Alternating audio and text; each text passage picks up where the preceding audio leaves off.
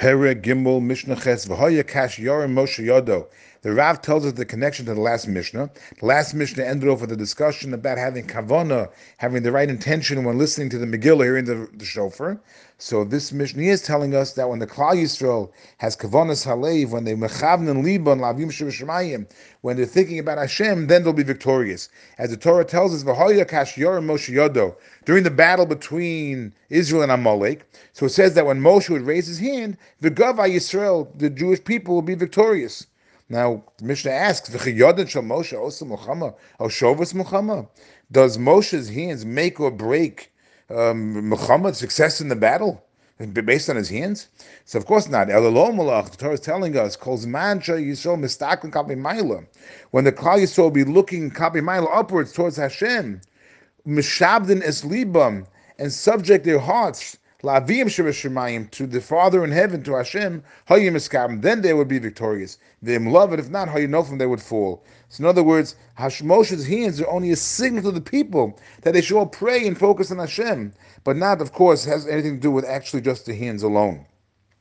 The Mishnah continues with another idea. Kayotze B'David, the same idea is Ata Omer Yusei by Aseh L'Chos Saraf. What happened was that after the 40 years when the Jewish people were wandering in the midbar in the desert, so what happened? The Jewish people complained against Hashem and Moshe for taking them out of Egypt and giving them only the manna to eat. So what did Hashem do? Hashem sent snakes to attack them, and after Hashem sent the snakes, then they admitted they were wrong. And what happened? Hashem went ahead and he told Moshe to make this saraf, this fiery snake, and anyone that would look at it would be healed. Now again, does it mean that the burning snake is going to heal them? No, the same idea. They have to go ahead and focus on Hashem. Kiyotze B'David, the same idea. The Torah says, make for yourself a fiery snake, v'sim also al nes, and place it on a pole. Anyone that was bitten would see it and would live. So again, the Mishnah asks, that this, looking at this snake, is that what causes life and death? Of course not. Did that cause meimis or nachash mechaya? Does this snake cause death or life by looking at it? No. What it means is elab is machi Yisrael mistaken kapi maila. Again, when the Klal Yisrael looks up to Hashem, looks up, or mishavdes even lavim mishavim, and they subject their hearts to the Father in heavens, then how you misrapim, then they'll be healed of love. But if not, how you nemokin? If not, they would be nimokin. They would wither away.